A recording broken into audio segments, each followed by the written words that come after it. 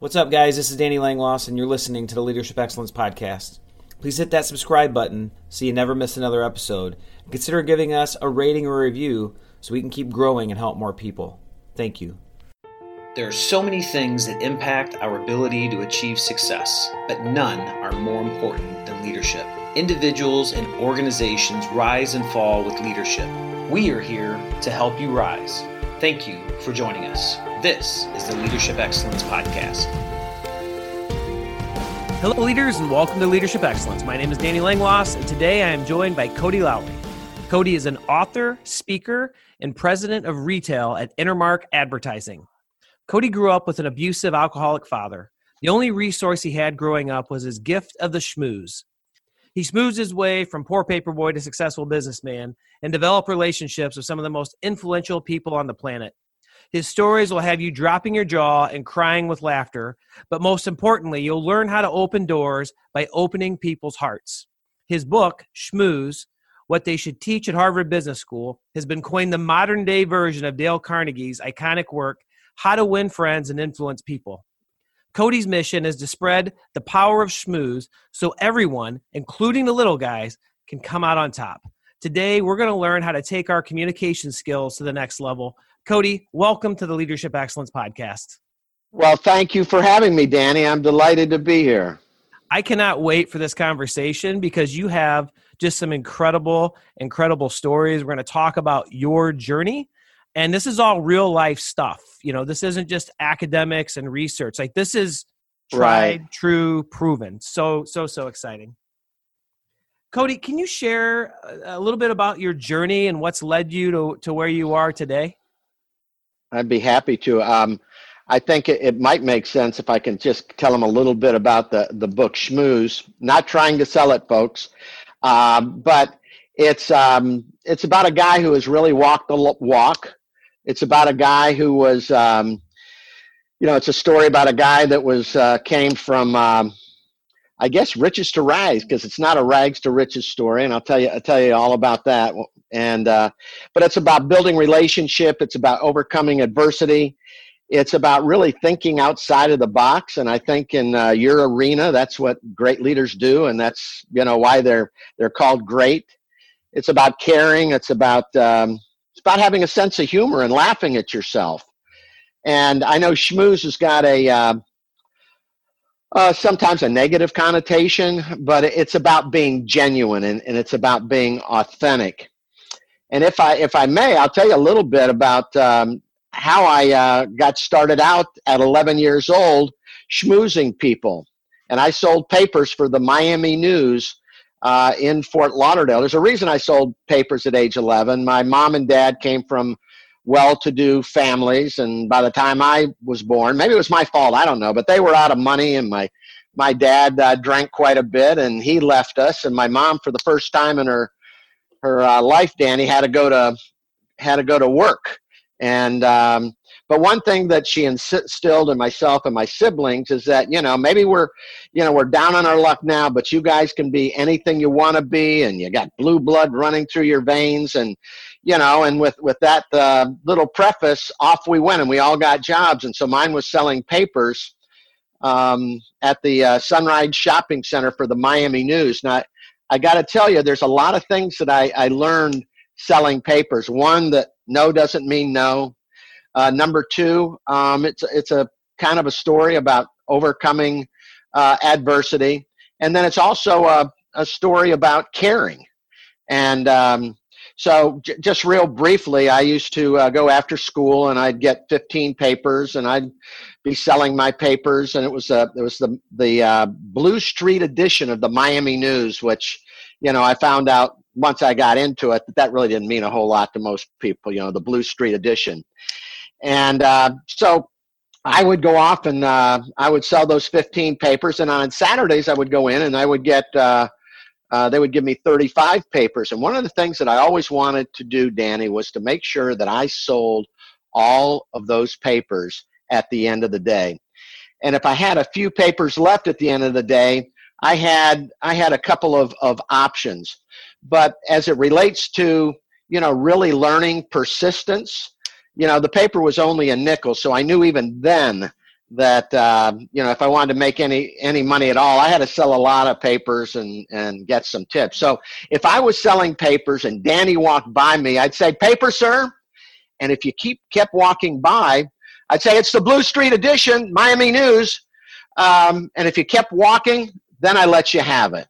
I said, "Would you buy a paper if I told you where you got your shoes, what state you were born in, and how many birthdays you've had?" Well, almost anybody would turn around and give me the okay for a nickel, right? And I would say, "You got your shoes on your feet, you were born in the state of infancy, and you've only had one birthday the day you were born."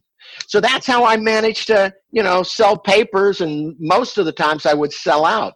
I get to the shopping center one Saturday, and the manager wants me to sell 50 papers, and I pleaded with him, "Do not give me 50 papers. I can just barely sell 35.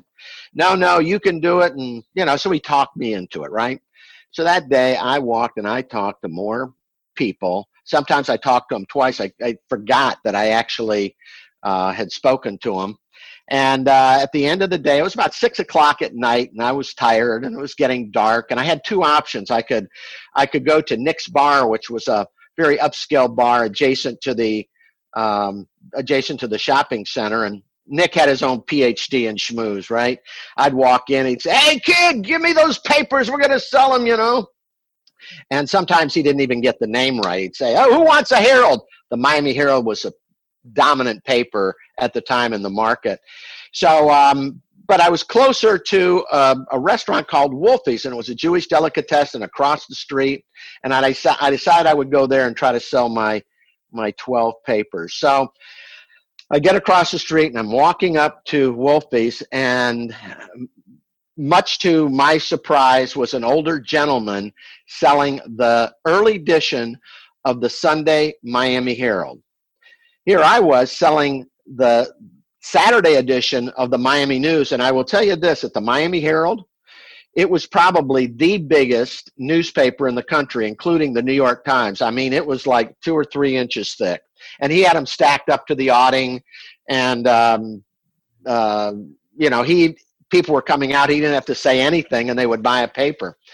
So I decided, well, I'll give it a try and see what happens. So I parked myself about 10 feet from him, and everybody that walked out of that restaurant, I said, "Miami News, Blue Street edition."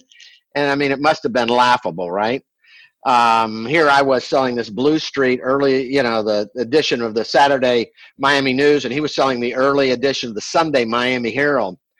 And so I was there for about 20 to 30 minutes, and I was getting tired, and it was getting really dark. And this guy comes blowing out of the restaurant, and he goes right by me. And I said, "Paper, sir, Miami News, Blue Street edition." And he keeps going, and I go after him now. I said, "Sir, would you buy a paper if I told you where you got your shoes, what state you were born in, how many birthdays you've had?" Danny, he turned around so abruptly, I thought he was going to hit me. And then he looked down at me. He said, "Son, how many papers do you have left?" And I said, "I have 12 papers left, sir." He said, "That's exactly how many I want, and I want you to go home." And that's what I did. And I got to tell you, at age 11, I started connecting the dots. No doesn't mean no, right? Persistence is so important in life and really for any of us. And then it's about caring. It's about caring about the little guy. So that's the genesis of schmooze in my life. Wow. What an incredible story. And to think at 11 years old, facing some adversity. Your mom sounds just like an incredible, incredible woman. And I can see she was indeed. When I see you bring her up, I can see you light up, which is such an incredible thing. So the one thing that I find incredibly interesting and relatable to our topic on leadership, and when you talk about the book, you talked about it's about building relationships, overcoming adversity, thinking outside the box, caring, having a sense of humor, being able to laugh at ourselves, being genuine and authentic. And those are all really important qualities of a leader, and I thought maybe if it's okay with you, we might walk through some of these and you might tie some stories to them. Let's talk about building relationships. What are some of the secrets? What are some of the keys? What are some of your keys to building relationships? So that's a big strength, and we have clients on the books, Danny, that have been with us for 30 years, and people say, "Well, how is that possible?" And I tell them it's about the secret sauce. It's about building relationships. It's about getting them to trust you, and then it's about never ever letting them down. Building the relationships, when I bring that up, a lot of times people think, well, you build a relationship in a week, in a year, or 2 years. What is that all about? Actually, you build the relationship in the first 30 seconds that you meet somebody, and there's a lot of things that you got to consider. And the one quote that I use for this particular part of my speech is, you never get a second chance to make a first impression. And a lot of people will get into a meeting and they try to wing it, and it doesn't work. And getting to my original point of building that relationship in the first 30 seconds, I will tell you that part of the relationship building changed my career. And I'll tell you a little story about that. I'm in the advertising business for the people, for your listeners out there. And specifically, we do a lot of automotive advertising. I got a call from a Toyota dealer in North Carolina, and a guy that I had become very acquainted with when he was in Florida and with a Chevrolet dealership. And he said the Toyota dealers are getting together at the Grove Park Inn, and it'd be great if you came up and met him, and who knows, maybe we get some business, or you could get some business. And I said, sure, I'd love to do that. So about 2 weeks later, I was on a plane headed for North Carolina. Got to the Grove Park Inn. It was after 6, and I was already a little late because the cocktail party started at 6. And you've been to a million of these, or many of these functions. You know how they start. And the pre-COVID period, you walk in before you talk, and there's they have a big reception, what have you. So anyway, I get into the dining room, and there I have the 10 Toyota dealers from Charlotte, North Carolina. And I start building relationships quickly. One of the things that I think is given me the edge in business, Danny, is when I go in to make a presentation, or I go in to see a new CEO or what have you, I know a lot about them because I've done my homework. I know the college they went to. I know my kids they went to. I know the country club he went to. So it's all about, trying to get on a common ground. And that's what I did for the next, 2 hours as I, had the cocktail party and eating dinner. And, I think we mentioned this in the front end. I'm an ex-stand-up comedian, so I'm the guy with the lampshade on his head, and I kind of entertain the guys and tell them good, clean stories. I don't believe you have to walk across that line, but in any event, I have I'm at dinner, and it's getting late, and one of the guys said, "Who did you bring with you?" And I thought that was a real odd question. Who did I bring with me? And I said, I didn't bring anybody with me. And they said, really? Well, what my buddy forgot to tell me is that the following morning, there was a full-blown presentation for the Charlotte Toyota dealers account, multi-7-figure account, okay? And there were 3 other agencies that were going to be presenting, and I was going to be the 4th presenting. And I thought, my gosh, I don't have a media proposal. I know our media strategy, but I didn't know anything about the Charlotte market. I didn't have any custom creative. I knew our creative strategy, but I didn't have any creative with me. I didn't have all of those things, the storyboards and the media people and the entourage. And then in our business, there's always parting gifts, and I had none of that. I had, a business card, and I had, some of your listeners may remember a VHS. I had a VHS with a very, very hot reel, and it was good. And I got to tell you, I didn't back off. When I went up to my room that night, I thought, my God, I can't do this. This is crazy. I'm going to get blown out of the water. And then I thought, you know what? this is what you do, Cody. This is a moment you've been waiting for, and it's an opportunity, and it's an experience, another experience you'll get. And so next morning, I'm out in the lobby, and I'm meeting some of the other agencies, and I mean they're ready to go. They got the big portfolios and the storyboards, and the media people and what have you. And I was to go on last, and in advertising, I'll give you a little secret. You either want to go on first or you want to go on last, and I always like last. So they came and they got me, and I'd been out there for about almost 3 hours, and I went in, and Danny, when I went into the room, it was amazing. It was like old home week. Cody, hey buddy, how you doing? That was fun last night.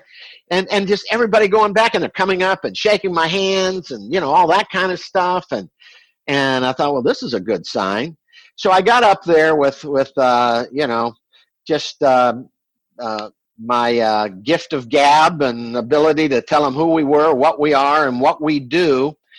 And when I left, they gave me kind of a little tiny applause. And so I go out into the lobby, and I'm waiting for the rest of the crew.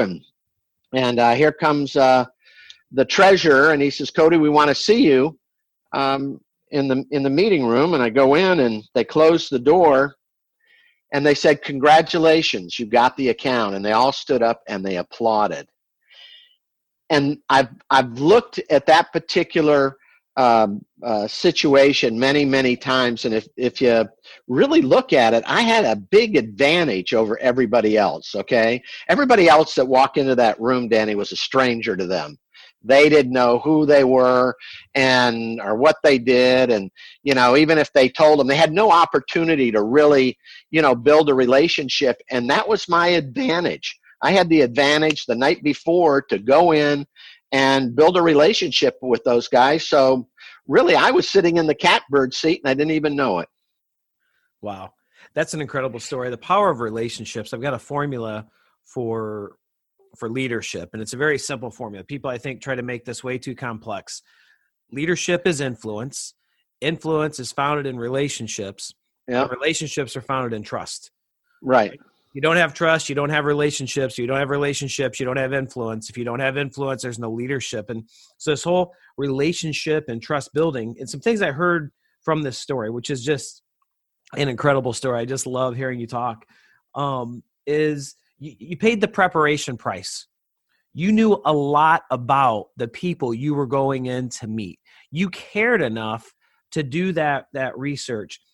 The second thing, and that drove to connection. You were able to establish quick connections because you had prepared, right? And then the third thing that ties into that, and that I hear from you, is it comes so much positivity, so much positive energy. And, we talk a lot in leadership about, do you want to be a thermometer or do you want to be the thermostat? The thermometer moves up and down based on the temperature of the room. The thermostat sets the environment, sets the temperature. And you went in and you set that and set that tone. And then even though in the next day people might have come in with more fancy things or teams, you'd built those relationships, and that's really important. And people can see the genuine, true you. So that story, I think, brings to life so many important components of relationship building. And as it ties into leadership, into what our message is, and if I may, Danny, I'd like to just the secret sauce: build the relationship, get them to trust you, and never let them down. Yeah, and the trust is so important, and that's the foundation of everything. It's the foundation of relationships. It's the foundation of brand. It's it's key in everything we do, and I'm in the advertising business, and over the years, I've had account executives or creative people or media people come to me, and believe it or not, on occasion we screw up, and sometimes we screw up big, and they'll come in, they say, oh, the media was supposed to run, or oh, we ran the wrong creative, or we didn't do this, we didn't, what should we tell the client? Because they're all very fearful of losing the account, and I'll look them right in the eye, and I said, tell them the truth. No white lies. white lies, turn into, medium-sized lies, and then they're big lies, and then nobody knows who's on first, right? And so you have to get the customer's trust. And I can tell you with relationships, and it's not just one account. We've got what we call tier 2 advertising, which is groups of dealers. We've had them for 20 years. And when you have their trust, you really become more than just a supplier. I mean, you are clearly a partner. So much so that I get invited to weddings when I the pre-COVID period. I'm in a market and they don't want me to stay at a hotel. Although between you and me, I would much prefer to stay at a hotel, but they want me to stay at their house and they want to have the dinner and the what have you. You don't do that with people that you don't trust. And then it goes to the third one: never, ever, ever let them down. And that's where the caring comes in. Do you care about your clients? Do you care about the mission you're on? Or are you just, going through a spasm, so to speak? And, one of the things, I think it's, I'm happy that I was able to impart this on a lot of the people that work for me. You got to care. You got to care about your clients and be there for them. We're in an arena, a niche, automotive, where if they call you Sunday morning, you pick up the phone, and I can tell you that I pick up the phone many times. You look down, you go, and I've gone, oh no, it's Danny. Oh no, not Danny. And now I've got a choice. I can either pick up the phone and talk to Danny, or I can, hit not here, not available. Can I call you later? All those kinds of things. I always pick up the phone, even if, maybe I'm Danny's blankie, okay, and he just wants to, he needs some reassurance. They didn't sell any cars on Saturday, and he wants to know that Monday's going to be a better day. And, I know he's calling me for a reason, so I always pick up the phone and I talk to him. And so it's the secret sauce. It's building relationships, getting the customer to trust you, and then never letting them down. And I think that's something that is good advice for all of us. It is. And I reframe, and as people listen to this, I want you to substitute the word customer for team members. There you go. Because you have to earn, and I say earn, the trust and the respect of our team members. We're no longer in a society or in an age where people are going to trust because of a title or a position or authority. Matter of fact, a lot of people distrust those things. And so we have to work harder to build that trust. When we talk about never letting them down and caring, caring is so essential. And people can tell if you're genuine or if you're not genuine. And we've got to care about our team members. We've got to care about the mission we're on, what we're trying to accomplish, developing and investing in them. And it's such a big thing. You always got to pick up the phone. Like when your people need you, you have to be there for them. Right. Secret sauce, man. Just love this, Cody. Love it, love it, love it. So, and I don't know how you tie some of these things in, but there's a couple of things. So for when we were doing some prep work and getting Cody to come on the show, and you can see why we wanted Cody to come on. He's just an amazing, amazing human being. He's got some different stories, and I think they tie directly into this overcoming adversity, thinking outside the box, having a sense of humor. But you arranged, do I have this right? You arranged an audition on Saturday Night Live in 2 days. Yeah, no, I just made that up. Oh, yes, I did. Yes, I did. Tell us that story. I was, I took my grandfather, who has a high school in Detroit named after him, Frank Cody High School, and he was the first president of Wayne State University. He said, never expect anything out of a man until he's 30. So at the time, I had already graduated from college, and I was 24, and I was in theater and speech productions and kind of the class clown from first grade on through, my senior year in college. And I thought, you know what, I'm going to try this stand-up comedy. I think I can do this. And so at the, my wife was not crazy about this at the time, I can tell you that. But in any event, I started doing stand-up comedies, and it was a time, Danny, where you didn't you didn't really have any consistent paid gigs. If you got an honorarium here, it was okay. If you got an honorarium there, but I was into it about 6 months, and I had raw talent, and I really hadn't paid my dues, so to speak. But my wife and I were going to head out to Las Vegas and probably start my career there. But I wanted to go to New York, and I wanted to go to New York for a lot of reasons. I mean, that was the home of comedy. It was the home of Catch a Rising Star, Saturday Night Live, the Improv, and all those great comedians that of my era that came through there, including Robin Williams and I mean just a whole host of comedians. And so, with very, very modest funds, I went to New York, and I was going to stay up there for about a week and, kind of kick the tires. And the first day I went to the Improv, and I don't know what it was. I don't get intimidated easily, but I was a bit intimidated. They had some, great acts, not big names, but I thought, well, this is a little too hip for me, I think. But and then the next night, I went to Catch a Rising Star, and that's a great story. I went in and I told the guy that was running the bar or the bar restaurant. I told him who I was, Cody Lowry, Tampa, Florida, did impressions and what have you, and I'd like to see if I couldn't get on tonight.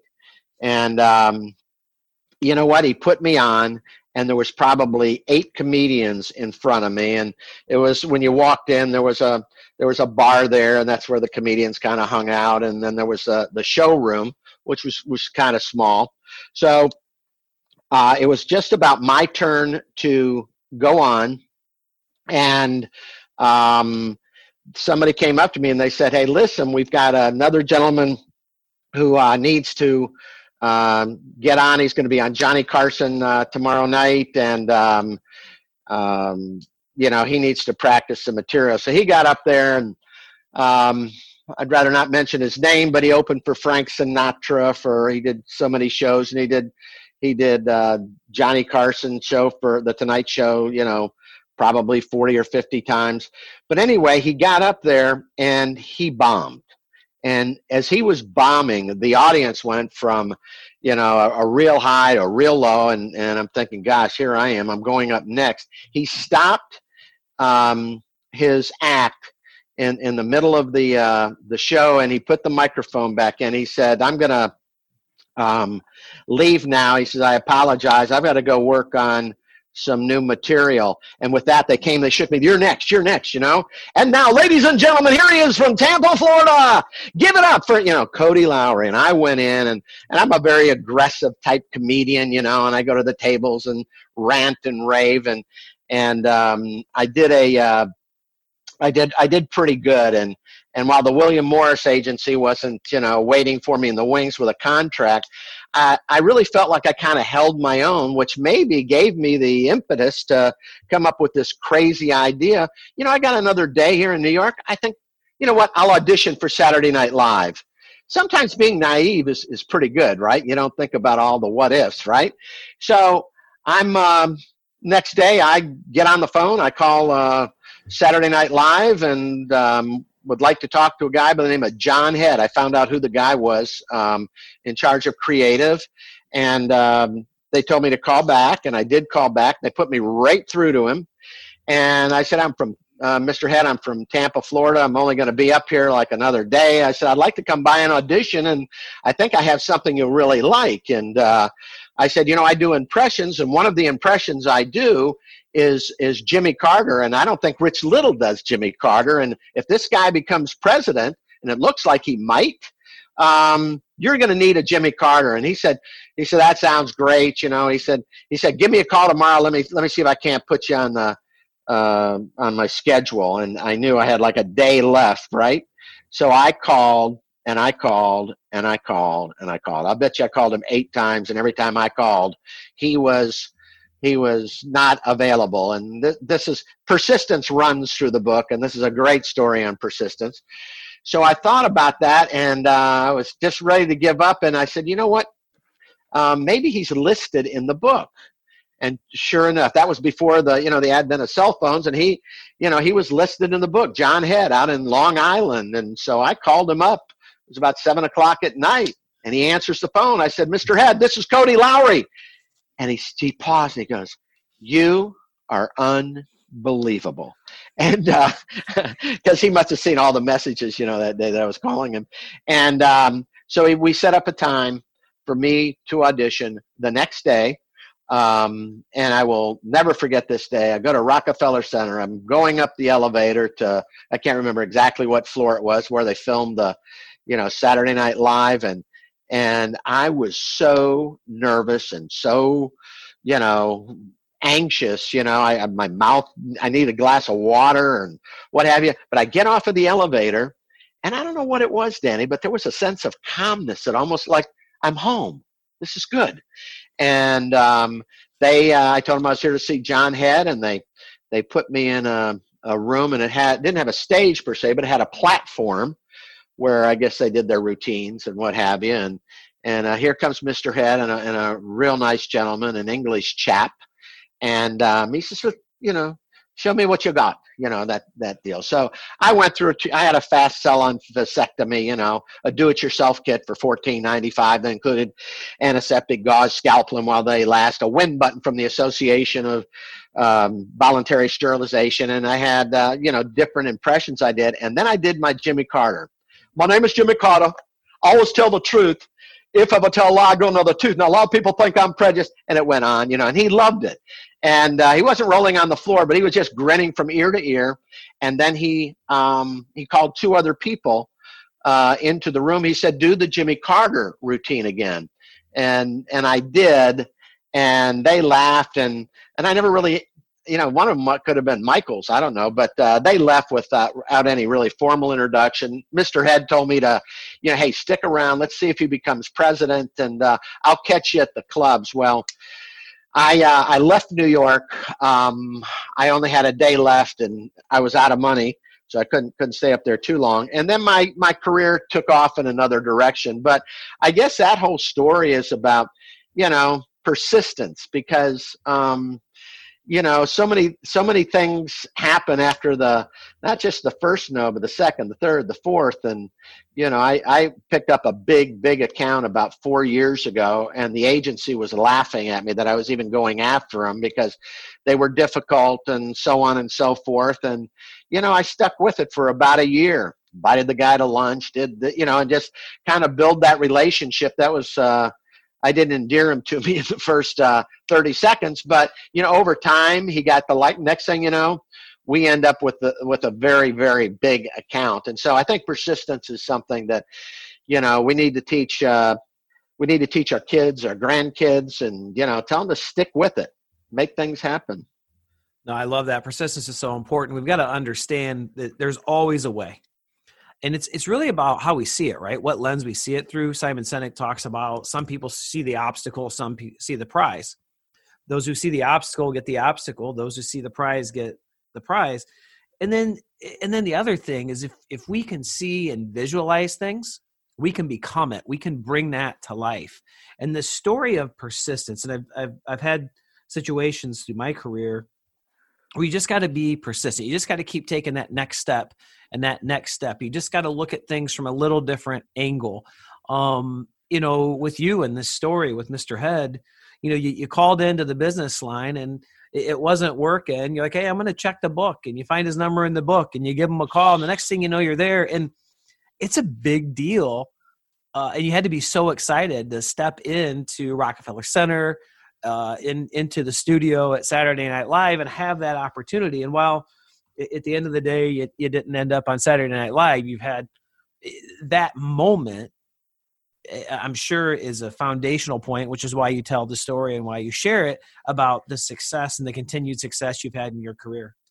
And may I say this to you? I mean, I was raw talent, raw. I wasn't, I didn't have the, like I said earlier, I didn't pay the dues that, a lot of these guys did. years doing clubs, and then all of a sudden they break through. So really, I had no business being there auditioning for Saturday Night Live. But again, it was persistence that made it happen. And who knows, had I stayed in New York and, done Jimmy Carter, I may have gotten a spot, and who knows what that would have led to. So. Yeah.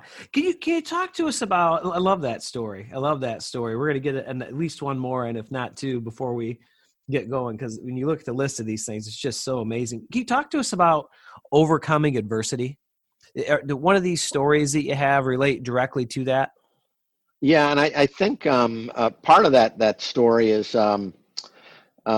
being raised as a kid and overcoming adversity. I've got some adversity stories that are not in the book, like my first partner, cleaning out the bank account and leaving me with almost $500,000 in debt. And I can remember like it was yesterday. I met with the attorneys, Danny.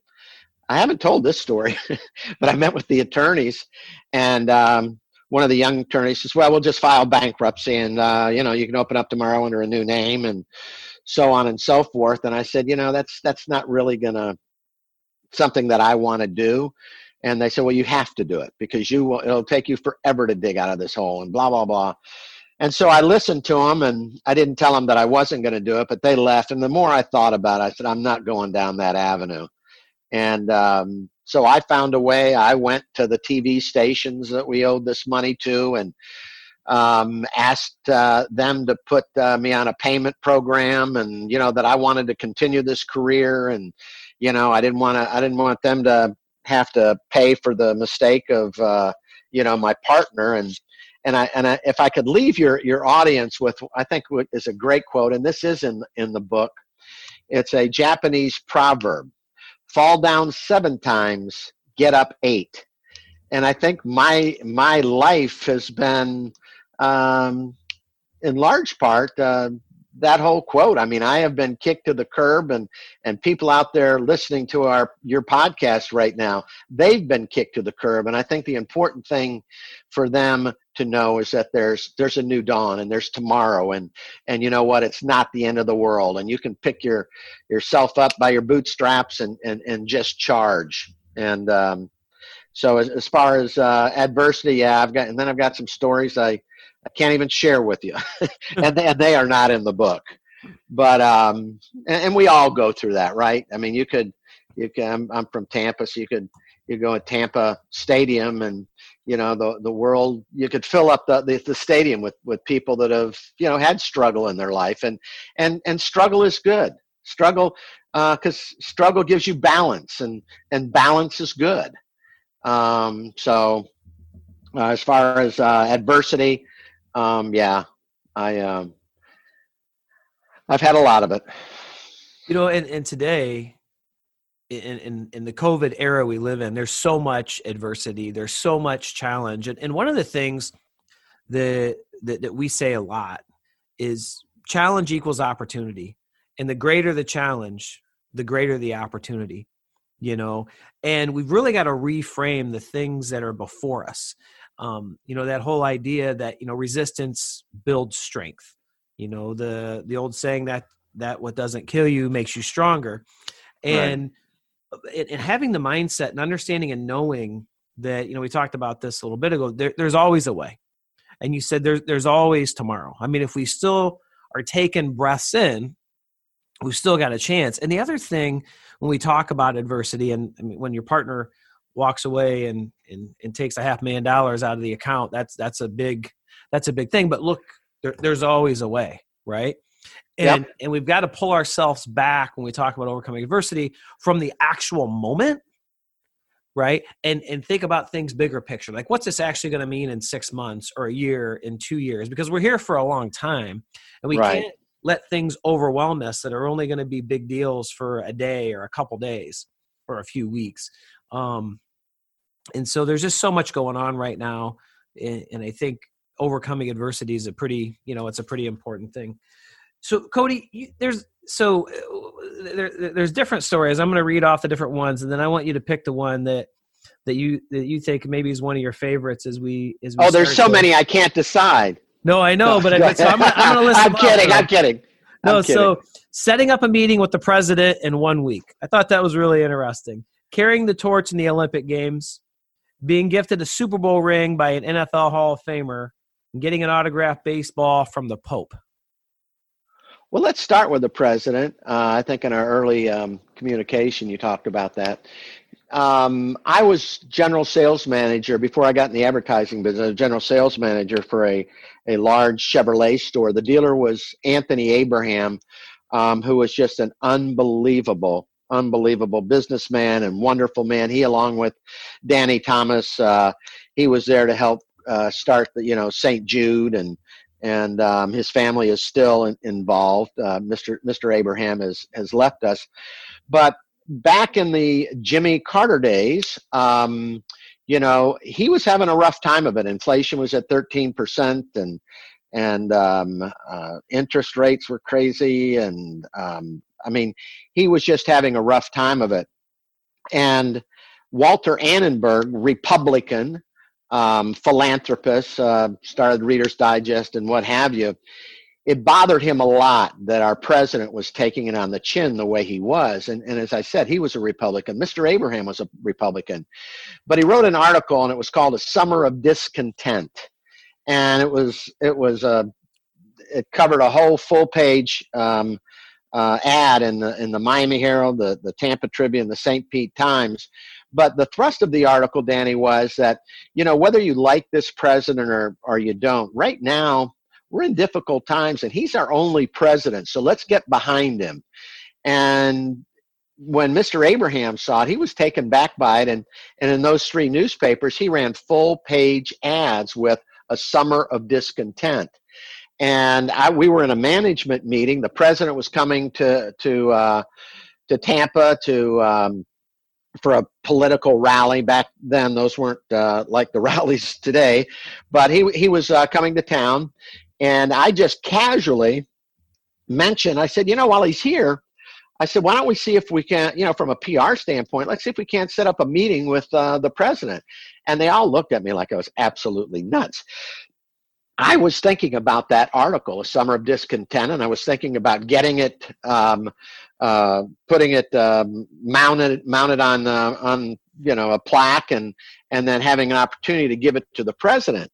So they all kind of poo-pooed the idea, and then the owner's son, Tommy Abraham, he said, well, Cody, why don't you see what you can do? And so that's what I did. And I called Jody Powell's office. It was one of the few names I knew, but that was Jody Powell was president's right-hand guy, and he switched me to this office, and then they switched me to that office, and finally they sent me to the scheduling office. Everybody's trying to get rid of me. Okay, they didn't know who this nut was, but nobody wanted to turn me down, right, or hurt my feelings. So I got on the phone with this gentleman, really nice guy, and I told him what I wanted to do. And he said to me, Danny, he said, do you have any idea how many people want to meet with the President of the United States, and you want to do it in 1 week? And I said, well, that's probably true, but you could count on one hand, on one finger, how many people just ran full-page, full-color ads, A Summer of Discontent, in three of Florida's largest newspaper, in a state that is going to be critical to the president in the upcoming election. And now he starts tap dancing, a hobada hebada huda. And now he says, well, listen, I'll call you back tomorrow. And I gave him a number. He called me back, and he said, Cody, there's somebody in the market right now. Her name is Quiche LeGrand, and why don't you give her a call and tell her your story, and so on and so forth. So I called Quiche, and by that time they'd done their homework. They knew that I worked for Mr. Abraham, and they knew that he was a big Republican donor, and they also realized that he had run those ads in those three newspapers. And so she was very nice on the phone. She says, I still don't have a good idea of what you're trying to pull off here. She said, could you come by the hotel? So I've always been involved in politics, and I'm always intrigued by it. I'd never had an opportunity to really get behind the scenes and see what happens. And so I went to the hotel, and I went in, and they had 3 rooms, adjoining rooms, and all people were on the phone talking to this representative and that senator, and it was really kind of exciting. And I got with Quiche, and I told her the whole story. And I said, yeah, we'd like to, an opportunity to present the president with a plaque. And she said, let me see what I can do, and I'll give you a call tomorrow. Now, this is where the schmoozing comes in, Danny, because we have a iconic bakery in town. It's called Alessi Bakery, and they have the most unbelievable bakery goods, including most unbelievable cheesecakes you ever put in your mouth, right? So I got 2 big cheesecakes, and I had them sent up to the room with a little note, and it said, "Dear Quiche, thank you for your time today. Whether we can pull this off or not, I just want to thank you, and have a good stay in Tampa." The next day, I'm at my desk, and I think they're playing with me. The receptionist comes on. She goes, "Cody, the White House is on the phone," or something crazy like that. I'm thinking, oh, brother, this is somebody playing a joke on me. So I pick up the phone, and it's Quiche. She said, "Quiche, I've got some great news." She said, "Cody, I've got some great news for you. We've arranged for a meeting with you and with Mr. Abraham." And she was telling me all the things that we had to do, mostly related to security. And I said, "Quiche, is there any way that I might be able to, go with Mr. Abraham?" She says, "Cody, that's not going to be possible." And she was very quick, a matter of fact, and she's going through the routine. And when she ended, I said, "Quiche, is there any way I could go with Mr. Abraham to meet the president?" And there was a pause, and she said, "Cody, I'll handle it. Thanks for the cheesecake."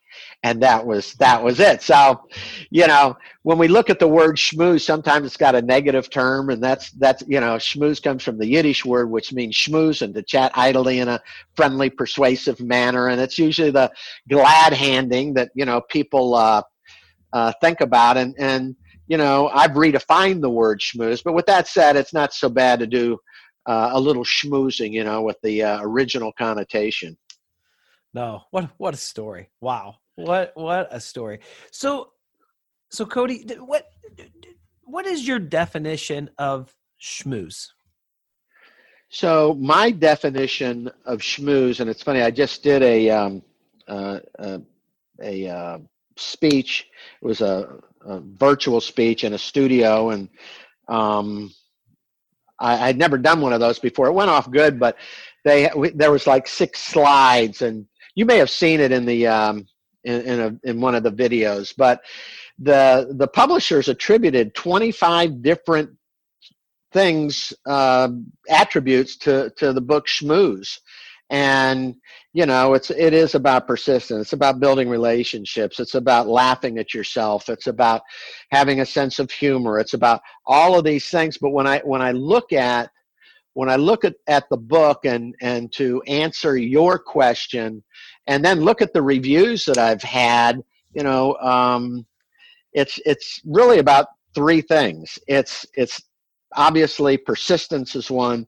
Number 2 is having a sense of humor, and number 3 is looking out for the little guy. And I know we haven't talked about that too much today, but there's some wonderful stories in there that will really let the listener know just how important that is in life. And it's not all about you. And so sometimes I'm called a softie and an easy mark and what have you, and that's fine. I'll take it. Yeah. Well, yeah, that, it's funny in the framing and the shaping of that, but you're anything but those things. You're just a brilliant, creative person. I've really enjoyed this conversation today. Cody, thank you so much for joining me today. Well, thank you, Danny. It was wonderful. And, as they say in our business, more to 11. So Cody is the author of Schmooze. what they should teach at Harvard Business School. And this book is just a compilation of so many incredible stories, but he's really driving home the importance of these things that are so important to leadership: building relationships, overcoming adversity, thinking outside the box, caring, having a sense of humor, being able to laugh at ourselves, being genuine and authentic. Through his stories, he's shown us and displayed the power of persistence and the importance of paying the preparation price. We've got to be prepared. If you want to learn more about Cody, his information is linked in the podcast description. If you're listening to this, through the LinkedIn feed, we'll be breaking down things and lessons from our conversation and from his philosophies. To our listeners, thank you so much for joining us today. If you found the episode helpful, please consider subscribing so you never miss another episode. Give us a rating or a review. Share it with your network. This truly helps us help more people. If you're interested in receiving more cutting-edge leadership information, you can subscribe to our email list on our website. We promise not to overwhelm your inbox. The direct link to that's in the podcast description. Again, thank you for joining us today. And remember, always be committed to excellence.